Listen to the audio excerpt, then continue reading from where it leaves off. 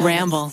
Let Tend Dental make your dream smile a reality. We offer a variety of top-rated treatments, including Invisalign aligners. And for a limited time, Tend is offering $750 off orthodontic treatments. Offer valid through January 31st, so don't wait. Visit hellotend.com/sale. That's hellotend.com/sale. And book your free consult today. Bada bing, bada boom. Before we get started, I just want to say I'm so sorry. We found out in post that the first 28 minutes, something happened with the audio, but it should resume back to normal after the 28 minutes. March 16th of 2023, a Korean live streamer by the name of Ayoung posts on her Instagram. So this is like a few months ago, earlier this year. And she posts that she's quitting her online career, or at least for the foreseeable future. She's like, I'm done. I'm taking a break.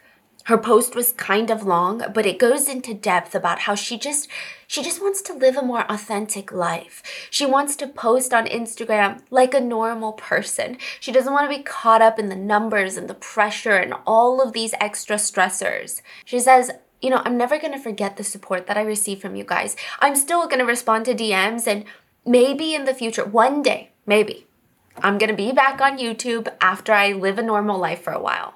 She wrote that she's really excited for her life and just wants to truly be a normal person. Now, obviously, her viewers have mixed feelings about this. Some of them are happy for her. Some of them feel this bittersweetness. A lot of them just feel sad. A lot of them are just devastated. It felt like it came out of nowhere. Not only that, the post was so vague.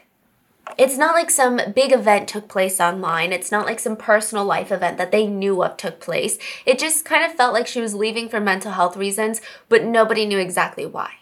Did something happen? And when something's that vague on social media, people are gonna come up with speculations. Even recently in the US, an American YouTuber posted about how she had gone to a potluck with the cult. Do you remember this? It was like all over social media. And then she just disappeared for like a month or two.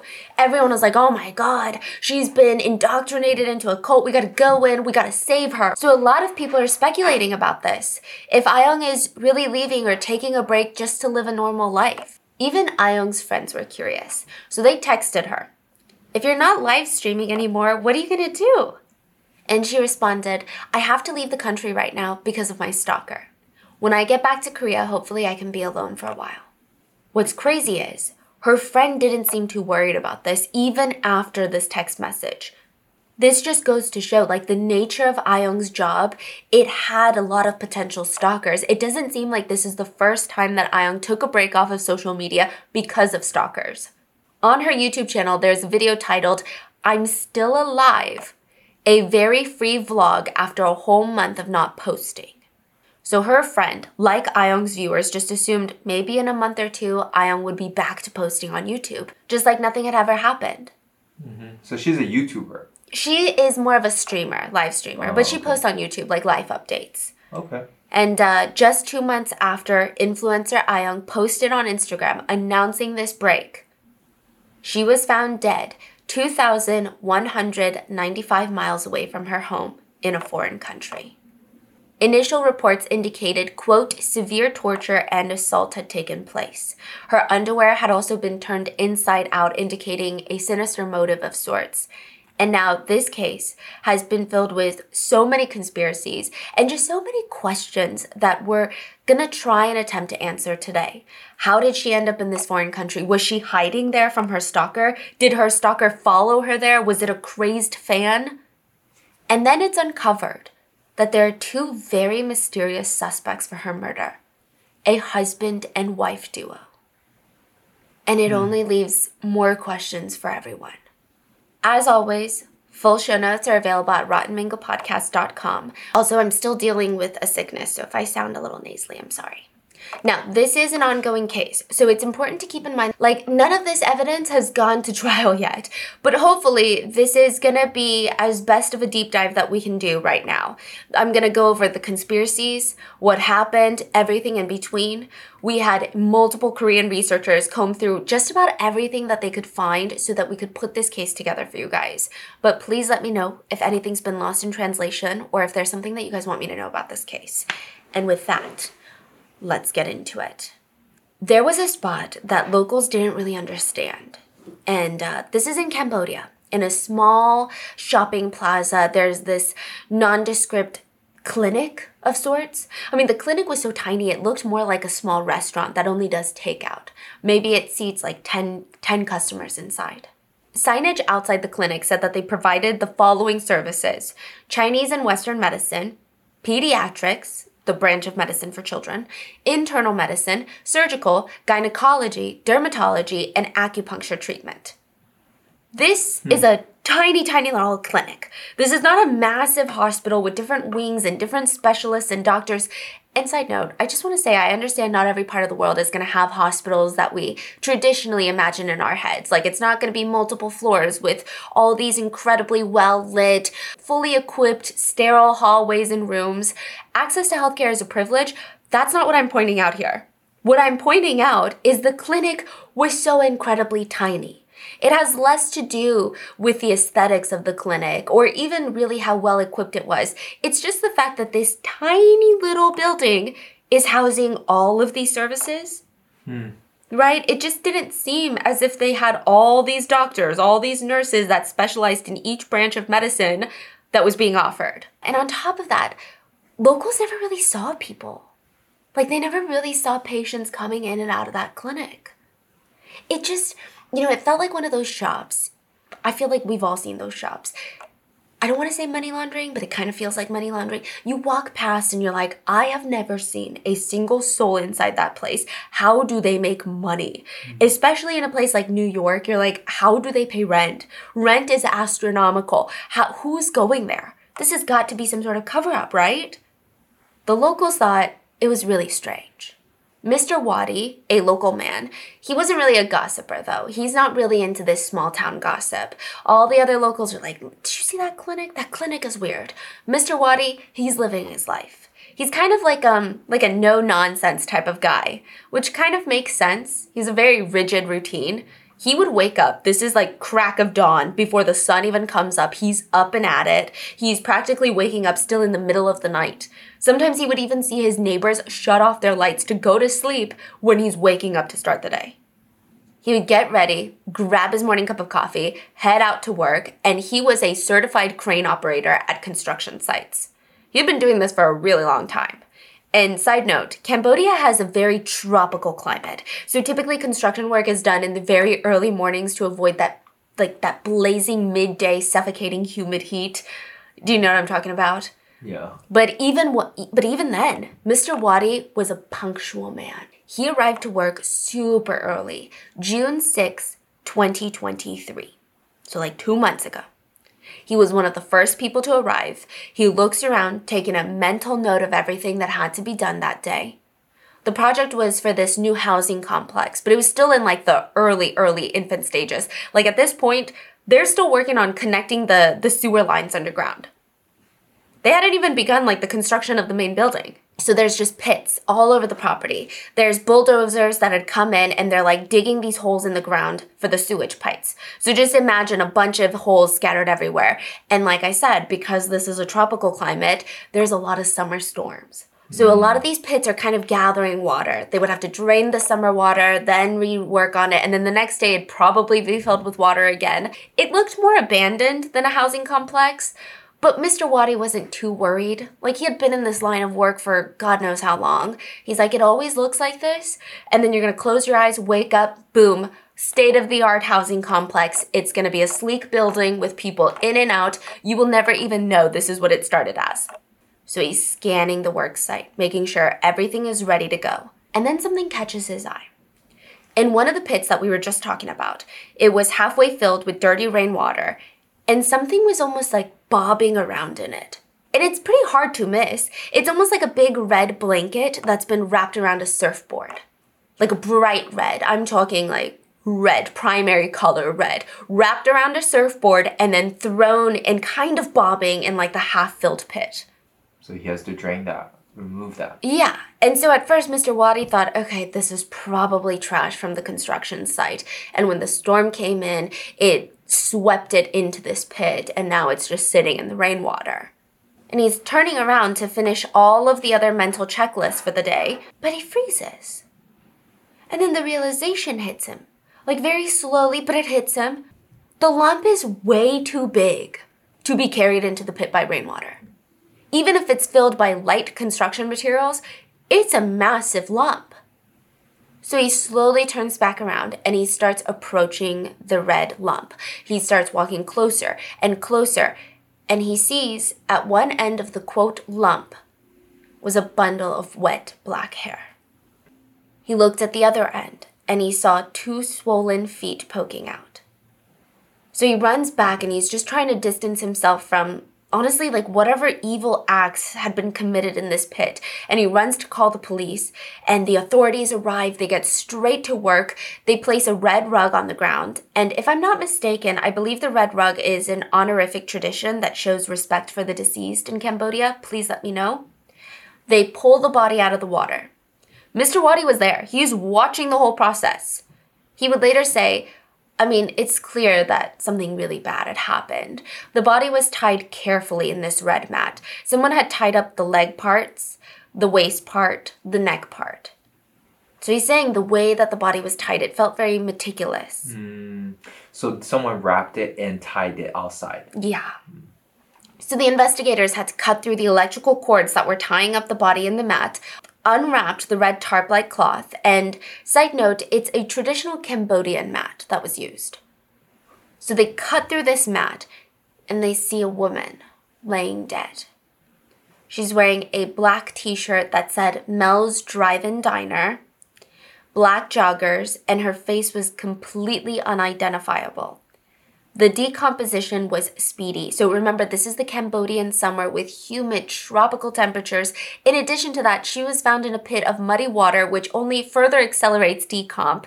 And reportedly, her body was bruised. It was waterlogged, meaning bloated with water. And investigators thought that there was evidence of severe trauma. So a security guard for the construction site happened to also be there when the authorities pulled the body out of the mat. And he said, it looked as if she had been hit with something. This is what he told reporters. She also had scars on her butt region. I don't know if it looked like hospital injection scars or puncture wounds from IV drips, but something was weird. We're going to come back to that later, because what a curious description. I don't think that's the first time I've ever heard that. So reports start coming out that investigators were working on figuring out who this body belongs to. And from there, they would work their way backwards. Try and figure out who this person is, who she was last seen, where she was last seen, and what happened to her. But overall, the way her body was found, media reported, and, they painted this picture of immense torture and assault before death. That's what international media is even saying. They stated that her body showed extensive trauma. Side note, an autopsy had not been performed yet, but this is what the media is reporting because the crime scene was so public. And we're going to come back to this. A local news station reported, something very shocking has clearly happened. We don't even know if the body is that of a Cambodian or of a foreigner. All we know is that it's a woman in her 30s, and there seems to be signs of assault. So the police get to work. They ID the body via fingerprints, and they were able to confirm the victim. And this opens up just a whole other can of worms, diplomatically speaking as well. The body was that of Pyon Ayong, a South Korean national, but on top of that, a well-known South Korean live streamer, was found dead in Cambodia. There's gonna be a diplomatic can of worms. This just blew the case wide open. Even if she had passed on South Korean land, I think this would have been a viral case. But now that there's so many different elements of intrigue and mystery, why was she in Cambodia? Was she there for vacation? Who was she with? It gained a lot of attention. Netizens would get so emotionally invested in this case, and it would lead to some of the most unhinged conspiracies, if I'm being honest with you. And the fact that Ayong was a live streamer, a BJ is what they call them in Korea, it had people glued to this case. So BJ stands for broadcast jockey. And it just means live streamer. But, in Korea, they like to have different niches. So when you go on Korean live streaming platforms, you've got the gamers, you've got the lifestyle creators. But BJ typically means all-around creator. So some days they play games. Some days they talk about their day. Some days they do mukbangs, They do a little bit of everything. It's more like personality creators, if that makes sense. They haven't nailed down to a specific niche. So everyone online, they're like, oh my God, influencer Ayoung is dead. And they start playing sleuth. They're trying to comb through her social media accounts to see if there's maybe even like a shadowy figure in the back. Maybe someone's been following her. Maybe she has a stalker. Maybe she has a toxic ex-boyfriend. Maybe she has connections with scary groups or illegal activities. Every sentence that she ever said online, every caption she ever wrote, maybe it was a clue. Maybe she was trying to tell us something. So 33-year-old Pyun Ayoung had been a BJ on a platform called Africa TV. It stands for Anyone Can Freely Broadcast, or cast, right? And it's like Twitch. She was pretty private with her life, though, considering that she was a BJ. She didn't really share too much of her personal life or any sort of intimate relationships. We just don't really have a lot of information on that, but she seems nice. She seems normal. Like, I don't want to say normal because that makes her sound not special, but normal in the sense that she, at least from what we could find, doesn't seem to have any ties to any illegal activities like people are alleging. She didn't seem to have any groundbreaking scandals that we could find or associations with powerful, shady people. Okay, there was like one scandal that we did find. People accused her of dating GOT7's Mark. Yeah.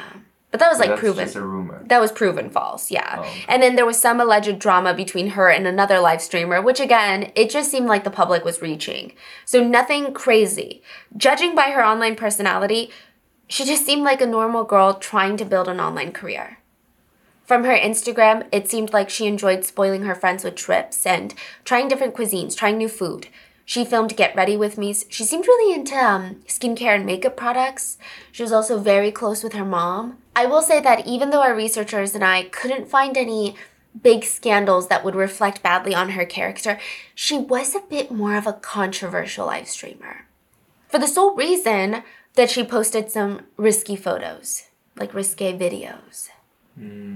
Well, risque in South Korean terms. She would dance to music or participate in cosplay, and there was a lot of appeal involved. She wasn't afraid to show it. She was embracing it. And whereas maybe in the United States, we'd be like, oh, wow, more power to her. In South Korea, it was deemed incredibly provocative. And she attracted, to no fault of her own, she attracted a very specific type of audience. I don't know if we can call them her fans, but a lot of them called her Bagel Ayoung. Like, that was how she was deemed. She was called a bagel. And I hate this term. So in South Korea, it's commonly used to refer to women who have a baby face, but a voluptuous body. Baby face, glamorous body. Bagel. It also alludes to the potential shape of a bagel. Yeah, and I believe maybe it could potentially be used as an endearing term, and maybe not everyone who uses it means to objectify someone with it. Maybe some people use it as a compliment, but basically, to me, it just sounds like a super objectifying, icky term. And I'm pointing this out because it just adds another element to this case.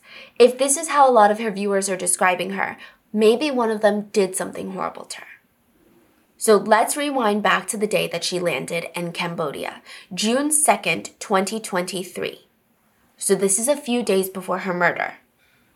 Ayoung was going to stay with a couple while she was in Cambodia this time. And apparently this couple were very good friends of Ayoung's, and naturally they became well acquainted with the police during the investigation. From the get-go, they were suspects number 1 and number 2. Most likely, I mean, it makes sense, right? But they were cleared. So most likely the day that she arrives in Cambodia... Who are they just two random friends? Or? Yes, it's not even that clarified. So some sources say that they were Korean friends that had moved to Cambodia. Some said that they were Cambodians that she befriended last time she came to Cambodia.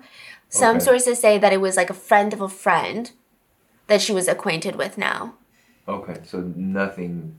All we know about them is that they do seem close to Ayoung. They seem like good friends, and they lived in a luxury apartment building. Yeah.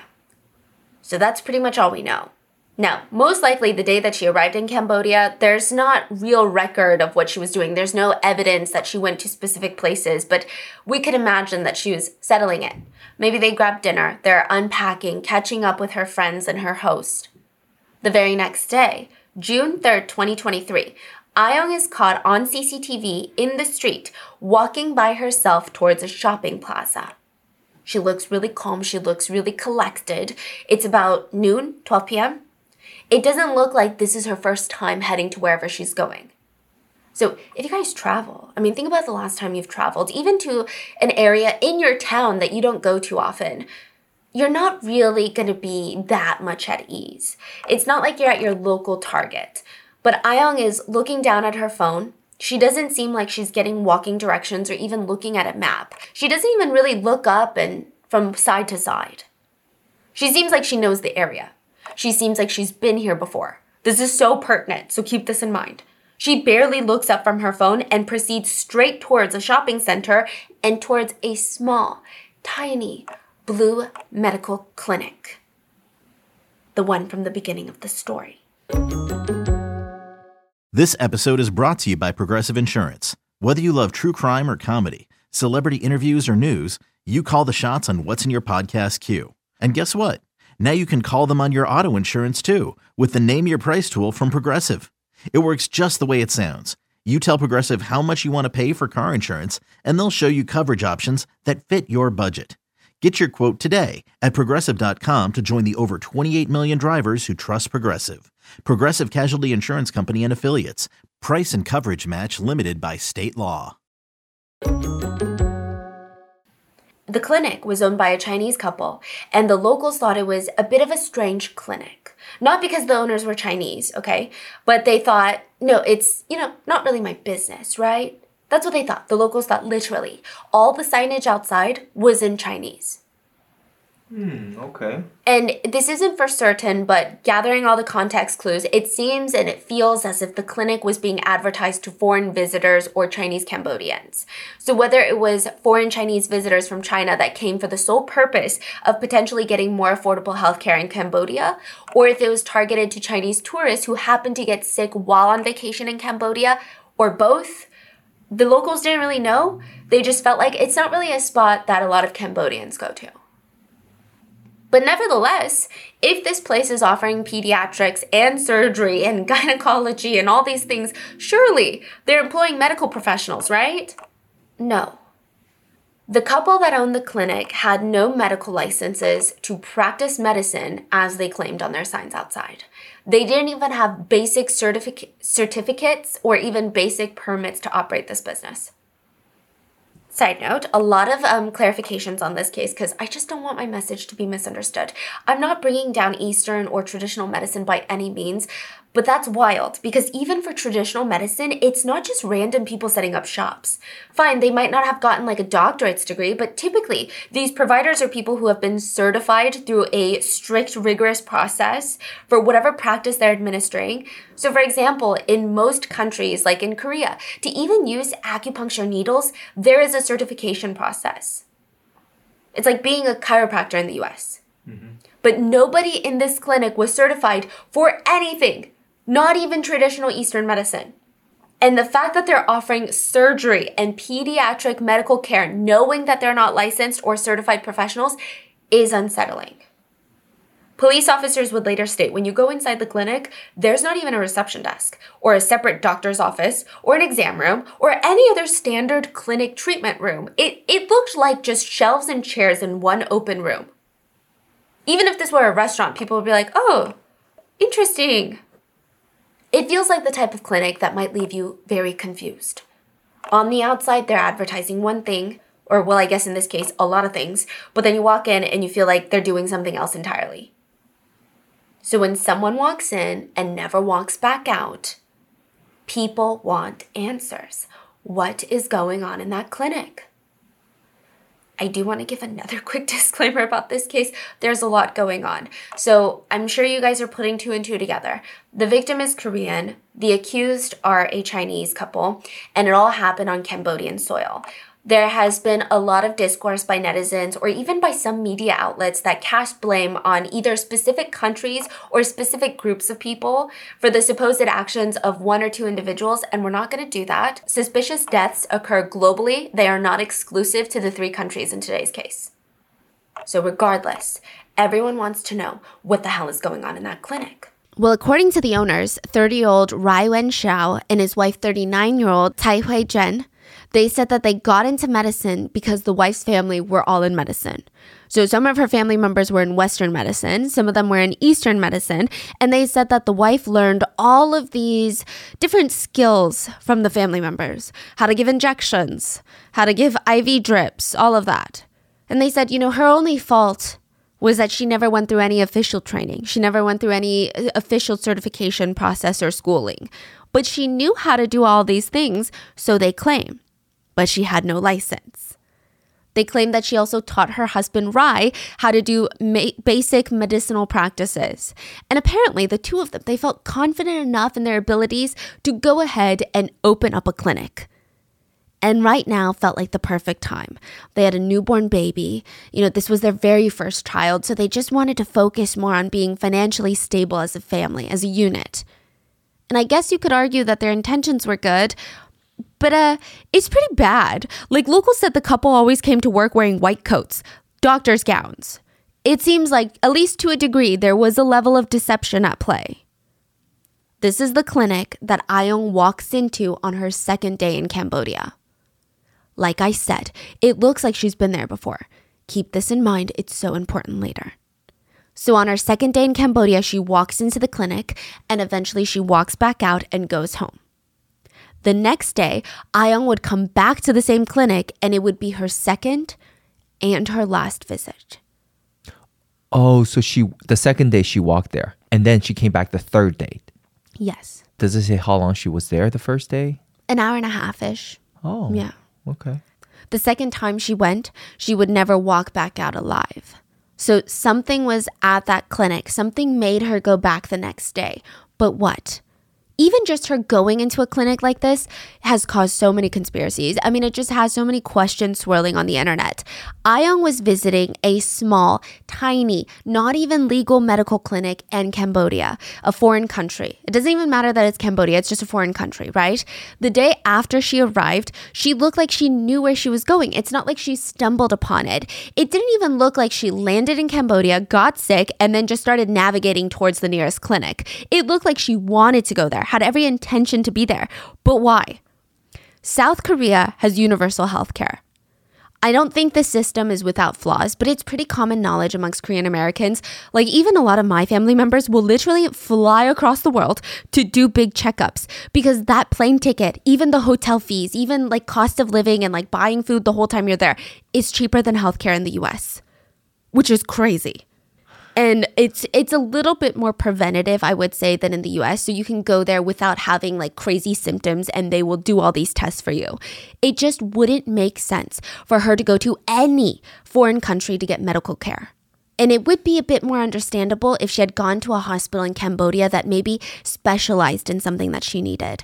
So again, I don't know if this is like rings true for a lot of Koreans, but I just remember growing up, there would be a saying amongst a lot of the Korean elders in my family, which is you go to Korea for almost all illnesses or for checkups. You come to America if you have cancer. I don't know why. That was like a thing. So a lot of Koreans would travel out of Korea to get very specific treatments. So maybe it would make sense if she went to a very established hospital in Cambodia that's like, we specialize in oncology. That is our forte. We are world renowned for this. This is what we do. That would make more sense. But this is a small random medical clinic that even the locals were like, we have no idea what's going on inside there. So then people thought, okay, maybe she's going there for cosmetic work, for fillers, for Botox, or maybe even plastic surgery. That was a speculation amongst a lot of international netizens. So one thing to note is there might be a lot of Americans that travel to different countries to get cosmetic or plastic surgery done. I feel like Turkey is a big one for rhinoplasties and veneers. Others will head down to Mexico. South Korea is, regardless of your opinion on it, the plastic surgery capital of the world. The amount of plastic surgeons in South Korea it's a lot, and it makes pricing relatively competitive. It makes them competitive with not even just pricing, but standard of care. I mean, they do have their problems. There are cases of very dangerous ghost surgeons, all of that, but that can happen anywhere, really. Not only that, but Ayoung was someone that made a lot of money. She had recently purchased a home in Gangnam, and this is one of the most expensive parts of Seoul where a tiny apartment can easily go for like $2 million. It's like someone buying an apartment in New York City. They usually have money, right? It just didn't make sense for her to fly to another country when her backyard is filled with her pick of plastic surgeons and cosmetic doctors. It was really hard for a lot of Korean netizens to wrap their heads around this. Another thing is, South Koreans typically have a bit of pride on South Korean plastic surgery. Even my family, they're like, if you ever get surgery, Stephanie, you go to Korea. Not saying that they're better than the doctors in the US, but it's, there's this belief that Koreans know Korean bone structure. It just didn't make sense. A lot of Koreans were arguing all these small details that just didn't add up. Also, considering Ah-young's career, her career on social media was built partly thanks to her appearance, and I know that some people use that to be snarky. I'm saying that with genuine respect. Like, it is not easy to build a career online, but she built a career online, and I'm sure her appearance did play a role in it, and I think everyone knows that, including Ah-young. It just wouldn't make sense for her to go to a random clinic. Because it could impact her future career if something wasn't done well. Yeah, it's weird. Doesn't add up. So on top of that, most people, they like to heal in their own beds. If you're getting any sort of work done, even microneedling or a facial that's even a little bit invasive, it's so much nicer to do it at home to bounce back from it. So the idea that she went there for cosmetic work or plastic surgery just didn't make sense. The idea she went there for healthcare didn't make sense. Then came a new idea from netizens. Maybe the clinic was offering something that wasn't legal in South Korea. Maybe a procedure that wasn't regulated and or approved in South Korea or something of that sort, because it looks like she had gone there for something very specific. A Korean national, so a Korean citizen living in Cambodia, like an expat, they said, it just doesn't make sense. It's not even a Korean clinic. It's not even a small random Korean clinic. It's not even like they speak the same language. The only reason for her to have gone to that clinic is because someone recommended her to it or vouched for the establishment. It's not even a well-known clinic amongst locals. It's not like, hey, you're sick. The locals are like, oh, you got to go to this clinic, which makes sense, right? I just don't see anyone walking there on a whim. Either they have no choice or they wanted to go for whatever reason. Basically, netizens believe that Ah-young wouldn't have gone to a clinic like that unless she was going for something that she needed to get under the table. We're going to get into conspiracies on what that under the table thing is in a little bit, but let's go back to her second visit. On her second visit to the clinic, Ah-young is seen leaving her friend's apartment at around 4 p.m. And she's wearing the same clothes as the day before. This becomes like a whole debate online. Even the fact that she's wearing the same clothes, whole debate. So it's been picked apart. Some people state the fact that she was wearing the same clothes as the day before indicates some sort of mental health crisis. Some sort of, because when you become depressed, hygiene becomes an afterthought. Or maybe if you are feeling some sort of manic episode, hygiene can become an afterthought. I personally don't think so, and I'm going to point out why. So first of all, I don't think that outfit repeating is that uncommon, and her hair was styled differently the next day. Like, her hair was groomed. So to me, that indicates she was still keeping up with her hygiene. So she probably wore the same clothes purely because they weren't dirty and not for any other reason. Like, if she was having some sort of mental health crisis or wasn't in a good headspace, she most likely wouldn't have even done her hair. So Ah-young's walk to the clinic the second time was just as unremarkable. Nothing suspicious, nothing out of the ordinary. She wasn't walking too fast. She wasn't walking too slow. Just kind of like the pace you would walk to a convenience store on the weekend. You're not in a rush to get back to work, but you're not also like so slow that you seem like you're so tired. She wasn't being followed as far as the CCTV could tell, and she was alone. She walks into the clinic at around 4:10 p.m. that day. We don't have CCTV inside the clinic, we just have the outside. 30 minutes pass, no activity. An hour passes, no activity. Then almost an hour and a half after Ah-young's first entered the clinic, we see the first sign of any movement. 5:52 p.m. The clinic's door that had been left open, so you know how when you're open for business, sometimes you leave the door open for airflow. It was open the whole time? It was open. Oh. Suddenly slammed shut. someone switches the bright open sign off. And that's not their usual. 5:52 p.m. At a random time in the day with a patient still inside.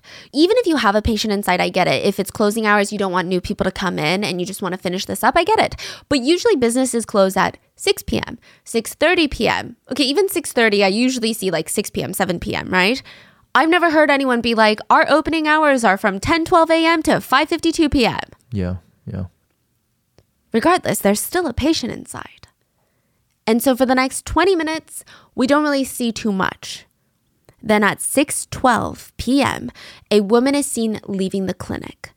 This is suspected to be the wife of the owner. She's almost like peeking down the street is kind of the interpretation of this. Like when you're waiting for someone to come and you want to surprise them. So you're like, oh, I wonder if they're here. You're checking for their car. You're checking for signs of them. She peeks, pivots on her heel, and goes back into the clinic. 3 minutes later, the signboards are switched back on. Open sign is on? For hours, nothing. What do you mean for hours? It left on for hours? Yeah, and no activity outside. Okay. For hours, nothing. Silence. It's so quiet. No signs of Ayoung, no signs of movement. And then we see Rai, the husband, leaving the clinic, only to return back on his Vespa. So he's seen walking out the clinic, and then he comes back on in his Vespa. Wait, he left in the Vespa? No. Or he walked off? Yeah. And came back with the Vespa? Yeah. And that's at what time?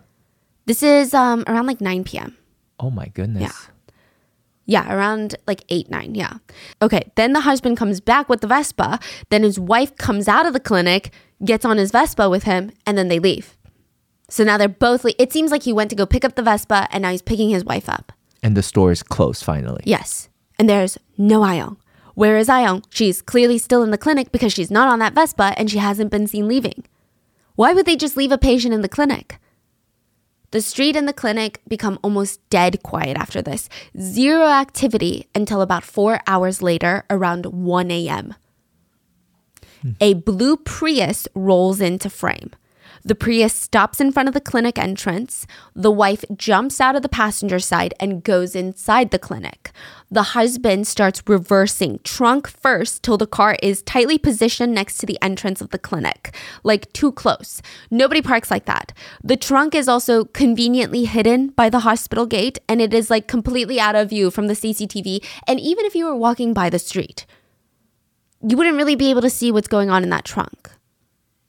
You would just see a Prius's front poking out. It's implied that they do something with the trunk of this car or place someone in the trunk of this car. And then the Prius pulls out, pauses, the wife jumps back into the passenger seat, and they start zipping out of frame. That same car with the same license plates would later be caught on CCTV cameras near a construction site 40 minutes away, just going back and forth 5 different times. It is speculated that the couple knew about this construction site because it was close to a super popular fishing site that they were known to frequent. So if we piece together all the CCTV footage of Ayoung entering the clinic, the couple's car driving around the construction site on June 5th, we know that Ayoung was in the clinic for 9 hours. We don't know for how many of those hours she was kept or was still alive. Her body was left in the construction site June 5th. She wouldn't be found till June 6th. The only people that can give us answers on what happened between the time that she was alive and walking into the clinic and the time that her body was discovered in the construction site, the only people are the couple. The husband has given his side of the story, but it's not reliable for a lot of reasons, for the obvious reasons that he has incentive to lie, but also he keeps changing his story. So the first story he tells was that of Ayoung coming into the clinic, requesting a Chinese medicinal serum injection. All right, it's kind of like a plasma injection is how he describes it. He said that this would be used to boost the immune system. He injected her as he would anybody else that walked in through the doors and requested such a serum, but this caused a seizure. For whatever reason, she was not taking it well. She was reacting badly. Now, I think that there is emphasis between a lot of people for the serum that he's talking about. A lot of people have come forward, a lot of Chinese netizens have come forward and said, that just doesn't make sense. This is like a very low stakes injection. It's not like really someone would have to have pre-existing medical conditions, or maybe that injection was not clean. Maybe it was tainted in some way. It just doesn't make sense. Like imagine going into like one of those new trendy spots where they do those like vitamin IVs. Yeah, okay. So it's kind of like a supplement. Yeah, it's very low stakes. And I'm not saying you can't die from those. I'm not saying that something can't happen from that. But it's not like it's not like she's getting injected with something very serious. Mm-hmm. He claimed, I don't know. Maybe she had pre-existing medical conditions. Maybe there was something going on within her body that did not take this well. Either way, because of the illegal nature of his work and the clinic, he said he panicked. He felt like going to the police wasn't going to bring her back. It was only going to ruin his family and his livelihood that he needed for his new child. So he got rid of the body. Which, the story is kind of strange, but it's not totally unbelievable. Maybe you could believe it a little. But later, Rai, the husband, apparently told a journalist a completely different story. According to the journalist that spoke with Rai, he stated at the time, Ayoung came in for injections, the Chinese injection, right? And allegedly, she was saying things like she'd been feeling nervous recently. She hasn't been able to fall asleep well. But because she already had marks from needles on her body, I declined. Instead, I offered to let her take a rest. He stated something along the lines of, she laid down on the bed and fell asleep. I was playing a game on my phone, and when I finally checked on her, I found her foaming at the mouth, unconscious, and she soon died after that. Okay, so he's claiming that she came in already with substance or whatever in her body, and she laid down and passed away. So he doesn't know if there was something in her body, but she already had too many injection marks and he just didn't feel right giving her another injection. He doesn't know what those injection marks could be. He might be indicating that she was already high on drugs. That's kind of the vibe that he gives later on as well, including his family. So he thinks that she was already on a bunch of substances, walks in. He's like, no, because I'm a good person. I can't give you even more substances. Why don't you just take a rest? Here's my problem. That's weird. It's weird. You will send them away rather than, hey, sleep on my hospital bed waiting for something to happen under my watch. And I don't even know you. And I'm just going to play phone games while you're just late. It's just uncomfortable, not just for him, but also for her. Because if you watch the CCTV footage of her walking from her friend's apartment to the clinic, it's like maybe a 10-minute walk, not even. Even if you're so tired, you would just walk back home. Mm-hmm. Because how do you even fall asleep with this? You just met him maybe yesterday. Maybe you met him a few times before this. We don't know, but still, it's bizarre. Yeah. He continues. And then I found out that her heart was not beating once I checked on her. He realized that this was an emergency. He had to do something. Does he call the authorities? Does he take her to a real clinic or a real hospital? No. He feeds her 4 to 5 tablets of traditional herbal medicine. Again, what? I am not bashing traditional Eastern medicine. Like, my family is a fan of Eastern medicine. I'm so sorry. He's saying at this point, she's already passed. Like, her pulse is weak. Like, there's no breathing. Basically, basically she's passed. And how do you feed someone that cannot? They just shoved it in her mouth. That doesn't make sense. Yeah. And again, like I said, I am all for traditional Eastern medicine. But I just feel like in this situation, it's not the right move here at all. Okay. So he administers 4 to 5 tablets of Chinese herbal medicine and then tries to give her an oxygen mask. Also, in this new version of events, he tries to cover for his wife and states that she wasn't there when any of this happened. He was alone. This is so bizarre because it goes against the whole CCTV footage. But he's saying, well, she could have been there. She could have been around, but she was watching our kid. So she had no idea that this was unfolding. He even goes as far to allege that his wife had no idea that any of this happened, that anything bad happened that day. Literally what? His wife was with him in the Prius. She was probably with him in the Prius when they went to the construction site. So it just doesn't make sense. But he said, my wife didn't know. When we got back to the clinic in the Prius, she got out, she went to the bathroom, and I by myself moved the body to the trunk. And then while I was driving towards the construction site, I dropped her off at a restaurant and told her I would be back. And that's when I abandoned the body by myself. Rai claims that his wife had seen Ayong and asked, hey, what kind of patient is she? What is she here for? And allegedly his wife saw her sleeping in the clinic as well, but she apparently had no clue that she died in the clinic. Listen, never say never, but the odds of moving a full body to your trunk while your wife is in the restroom and then getting back into the car with your wife, dropping her off at a restaurant to leave to dump the body and then come back, like the odds of doing that seem so slim. But I can see why he lied. They do have a newborn at home, so it would make sense that maybe he would want at least one parent to be present for the kid. He told the journalist, I did make a horrible mistake, like I did. I obviously did this because I have no money. I was scared about my clinic being shut down. I mean, I think that the crime that I should be charged with is abandoning a body. What?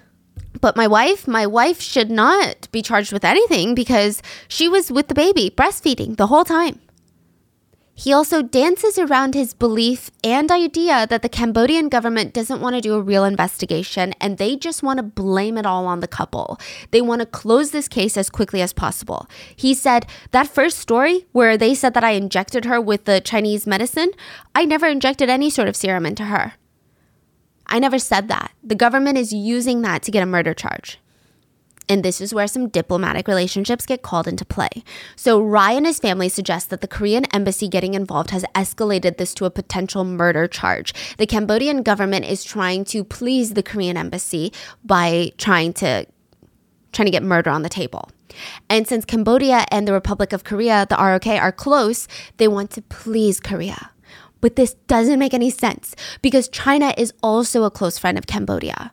And from what I can tell, please correct me if I'm wrong, Korea has strong trade relations with Cambodia. South Korea has also invested about $5 billion into the development of Cambodia since 1997 to, I believe, current date. This could be like 2 years off. Maybe it's like till 2021, 2022, right? That's a whole lot of money. That's 5 billion reasons why they would want to stay on good terms with ROK. But that's $5 billion in the last 26 years. Meanwhile, in 2021 alone, China invested around $2.3 billion into Cambodia. So I'm sure at this point, they have surpassed collectively, China has collectively, I'm assuming, given more than $5 billion in investments to Cambodia. So all this is to say, I do think diplomatic relationships can muddy the waters, can influence people in cases like this, but I don't think it's going to be a deciding factor in this one. I don't think Cambodia is going to try and screw people over because of their diplomatic relationships.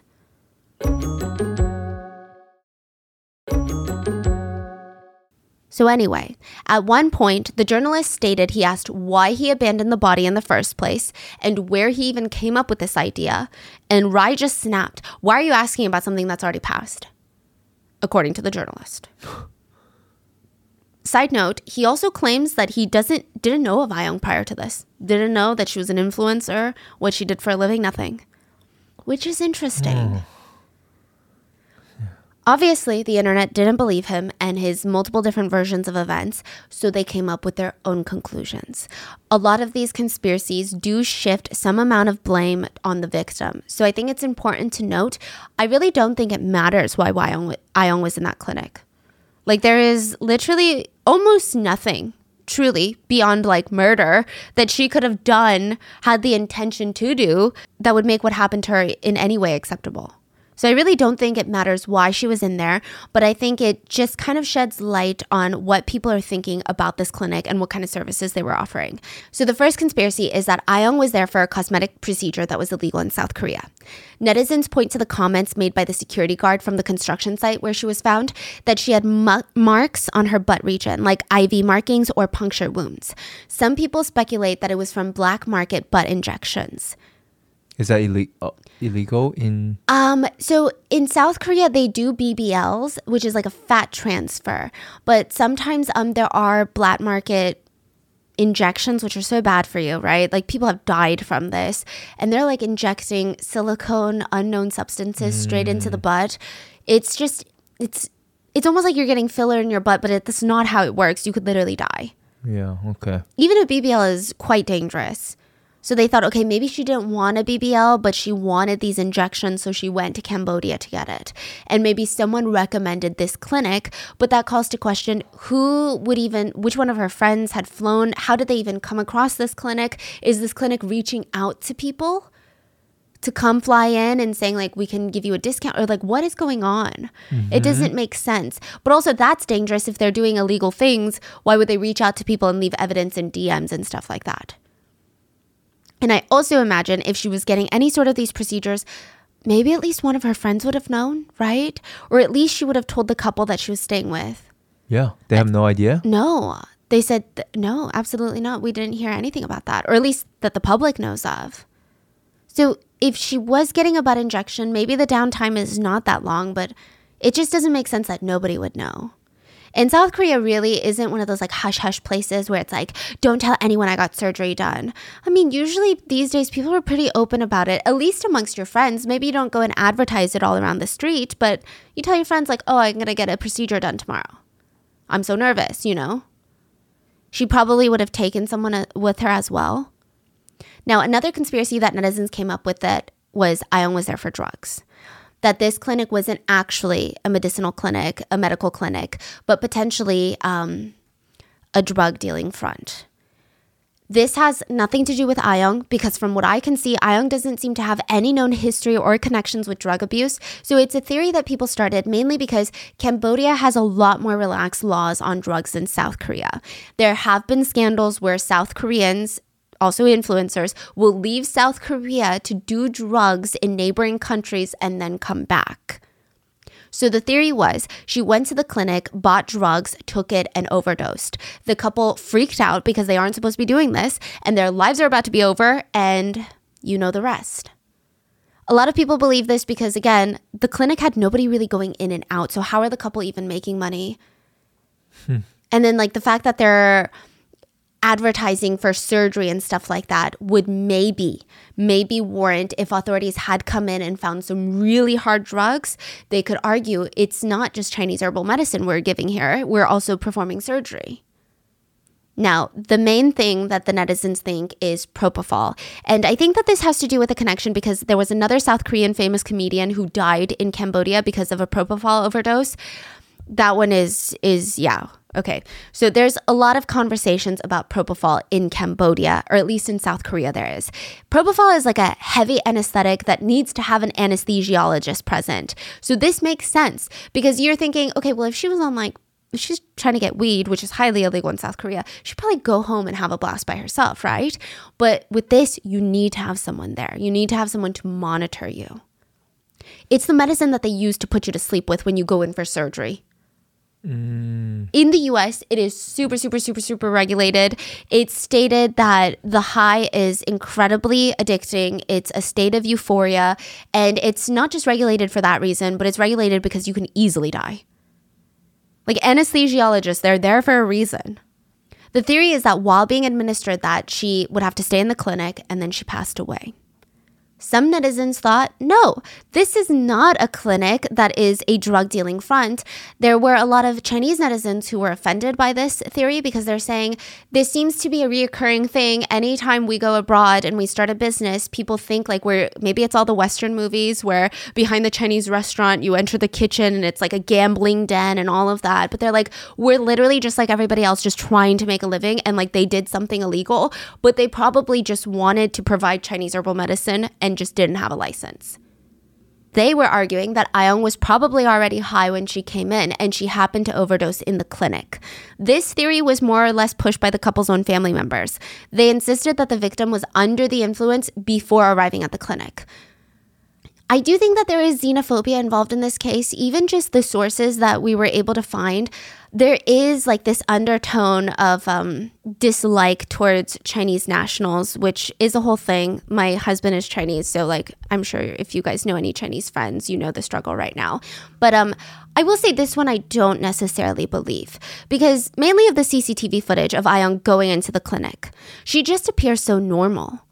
A lot of professors and doctors gave their opinions and stated if she were under the influence of something to the point of overdosing in that clinic, even in her gait, in her stance, the way that she walked to the clinic, there would have been something that indicated that. certain drugs make you walk unsteady. Other drugs make you walk very lethargic. It almost feels like it takes all the energy to get the next step. Other drugs will limit mobility. So there must have been something that indicated anything, but she just looks very normal and she seems very sound of mind in the footage. As further proof of that, Ayoung's friends came out to release text messages between her and Ayoung. Now, her friend was in Korea. Ayoung's friend is in Korea at the time, and they were texting while Ayoung was on the way to the clinic. Their texts give us no insight. Ayoung's not even really talking about the clinic, but she doesn't misspell a single thing. She's not like fantasizing or talking about something that feels like, whoa, what's going on? Like, this is so random. It's just a very normal, coherent conversation. She's communicating clearly and rationally. And reportedly, Ayoung's drug test results after her death came back negative. Wow, okay. Then there is the most sinister of conspiracy theories, that Ayoung was essayed and that was the main motive of the crime. Now, this conspiracy, I'm going to only dive into half of it. If you do your own research online, there's another half of it where there are allegations of international human trafficking or essay rings. And again, I feel like it touches a little bit too much on so many different variables. And like the only proof that they're bringing up is basically like, okay, Cambodia is a smaller nation. And then they're like, I'm sure China has human trafficking. And it's like, okay, well, everywhere has human trafficking. So I don't know how you can use this as an example, because this can happen to you literally anywhere in the United States, in New York City, in California, in Canada. It's just spreading fear and conspiracy without any evidence. Yeah. And I would say it's like, just think about the damage it does, not just to the people involved and all of the nations involved, but specifically Cambodia, because I know that Cambodia, it heavily relies on their tourism income to boost their economy. And so to spread that type of like, ooh, look at the dark, shady things that are happening, very scary, you know? Like you don't really know how much impact that could give. Yeah. So this one, I'm just going to narrow it down to the theory that I think could be feasible, which is that it was an essay-motivated crime. But it's not because of a whole ring or a whole operation between two different countries and all of that. It's potentially that the theory is that maybe the clinic had reached out to her offering some sort of services. Maybe they already knew her as a client because, again, it seems like she's going there with purpose. It seems like she already knows where this place is. And Rai, the husband, potentially assaulted her on this occasion. Why do people think that? Because she was found without a bra on and her undergarments were inside out. The theory is either the husband lured her to the clinic so that he could essay her, or already knew her from her visiting the clinic and then the second day decided to essay her, or just it was a spur of the moment. People speculate that potentially he drugged her to essay her, and some even go further and say potentially he recorded it to extort her for money if he knew that she was a famous influencer. There are a lot of dark conspiracies, but the general gist of this theory is that he drugged her, essayed her, and then didn't think that she would die from the drugs. But now there was no going back. Of course, we won't know of any of these theories until the investigation is done, until the autopsy is done, and the medical examiner confirms or denies these allegations. But I do think that it is something the investigators need to look into. Some netizens feel like the underwear thing is not a big thing at all. They're like, this has nothing to do with anything. Some netizens stated that when you're traveling, you might not have access to washing your undergarments often, so you might want to conserve the fresh ones by wearing them inside out. So you get two uses out of one. But to me, this one doesn't make as much sense. So she just got there a few days ago. And the part that really doesn't make sense to me is that Koreans are actually no stranger to washing undies by hand.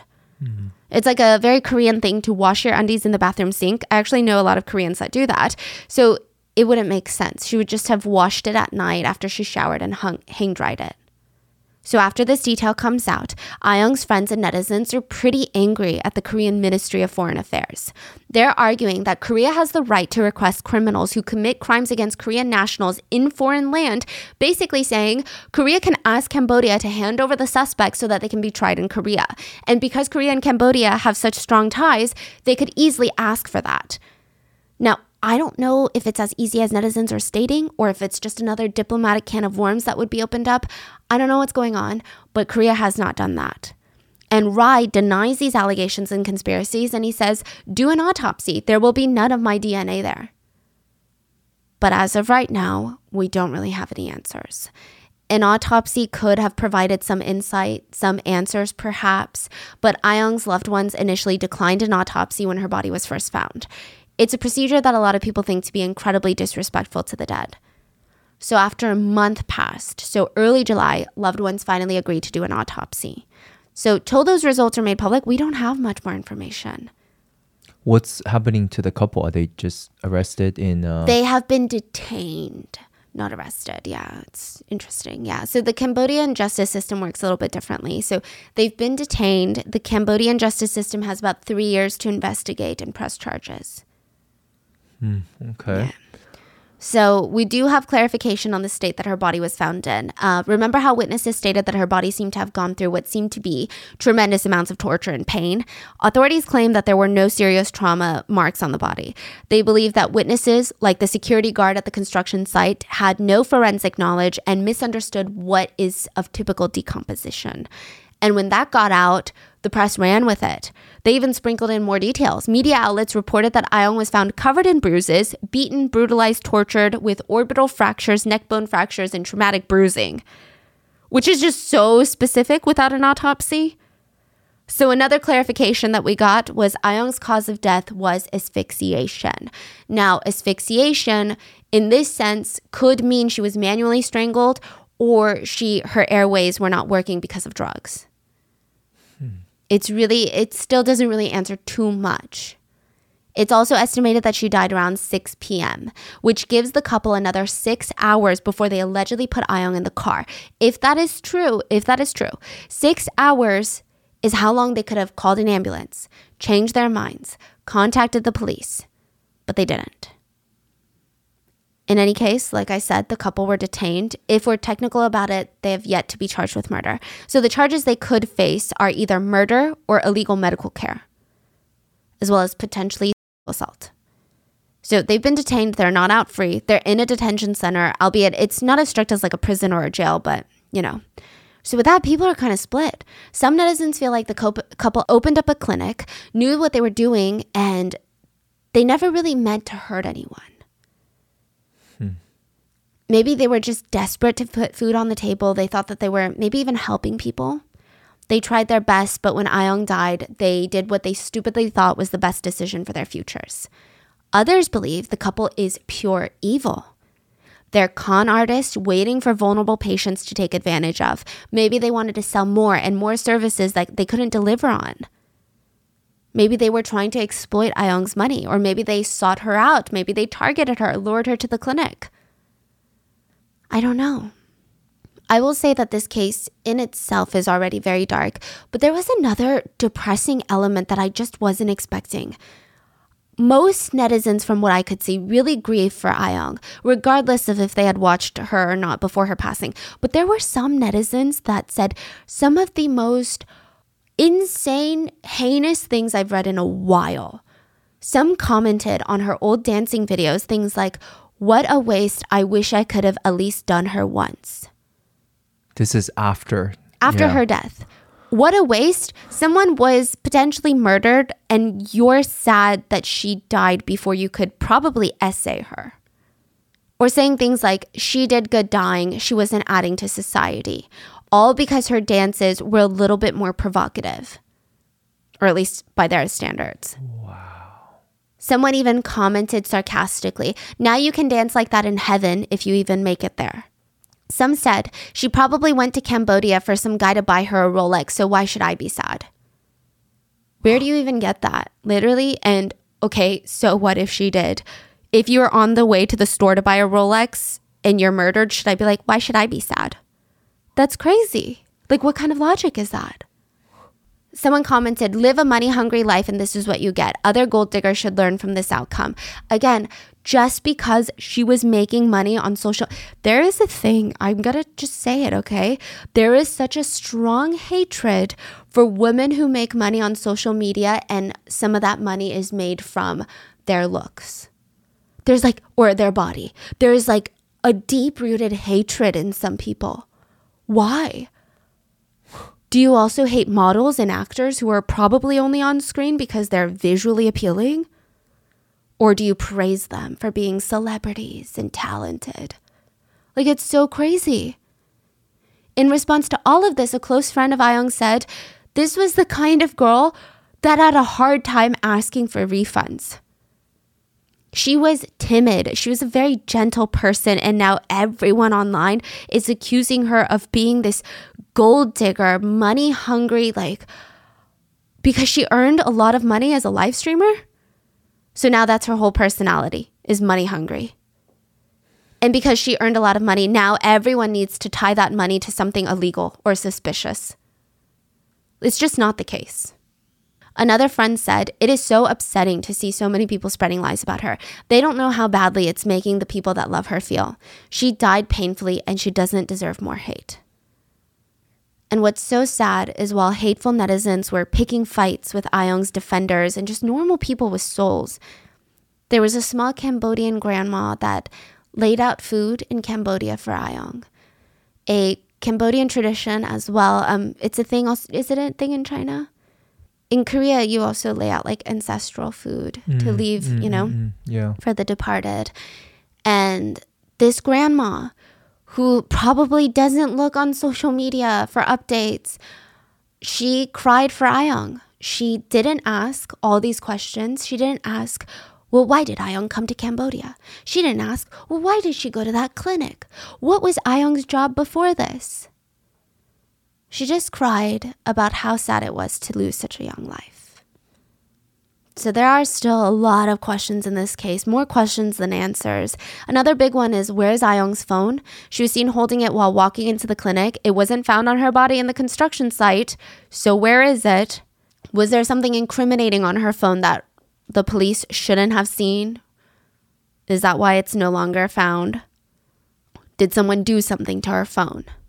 And I know that there's a lot of different elements at play. We've got, like I said, a Korean victim, 2 accused Chinese killers, and it all happened on Cambodian soil. And there's just so much nuance to it. Cambodia is working so hard for their tourism economy, and then this thing takes place. And there might have already been different types of discrimination amongst certain netizens towards countries like Cambodia. So I wanted to be as clear as possible. This can happen literally anywhere. And I don't think the actions of 1 or 2 people or even the country that it takes place has anything to do with this type of senseless crime. So keep that in mind and let's be nice in the comments. And please make sure to stay safe. And I will see you guys on Sunday for the mini-sode. Bye.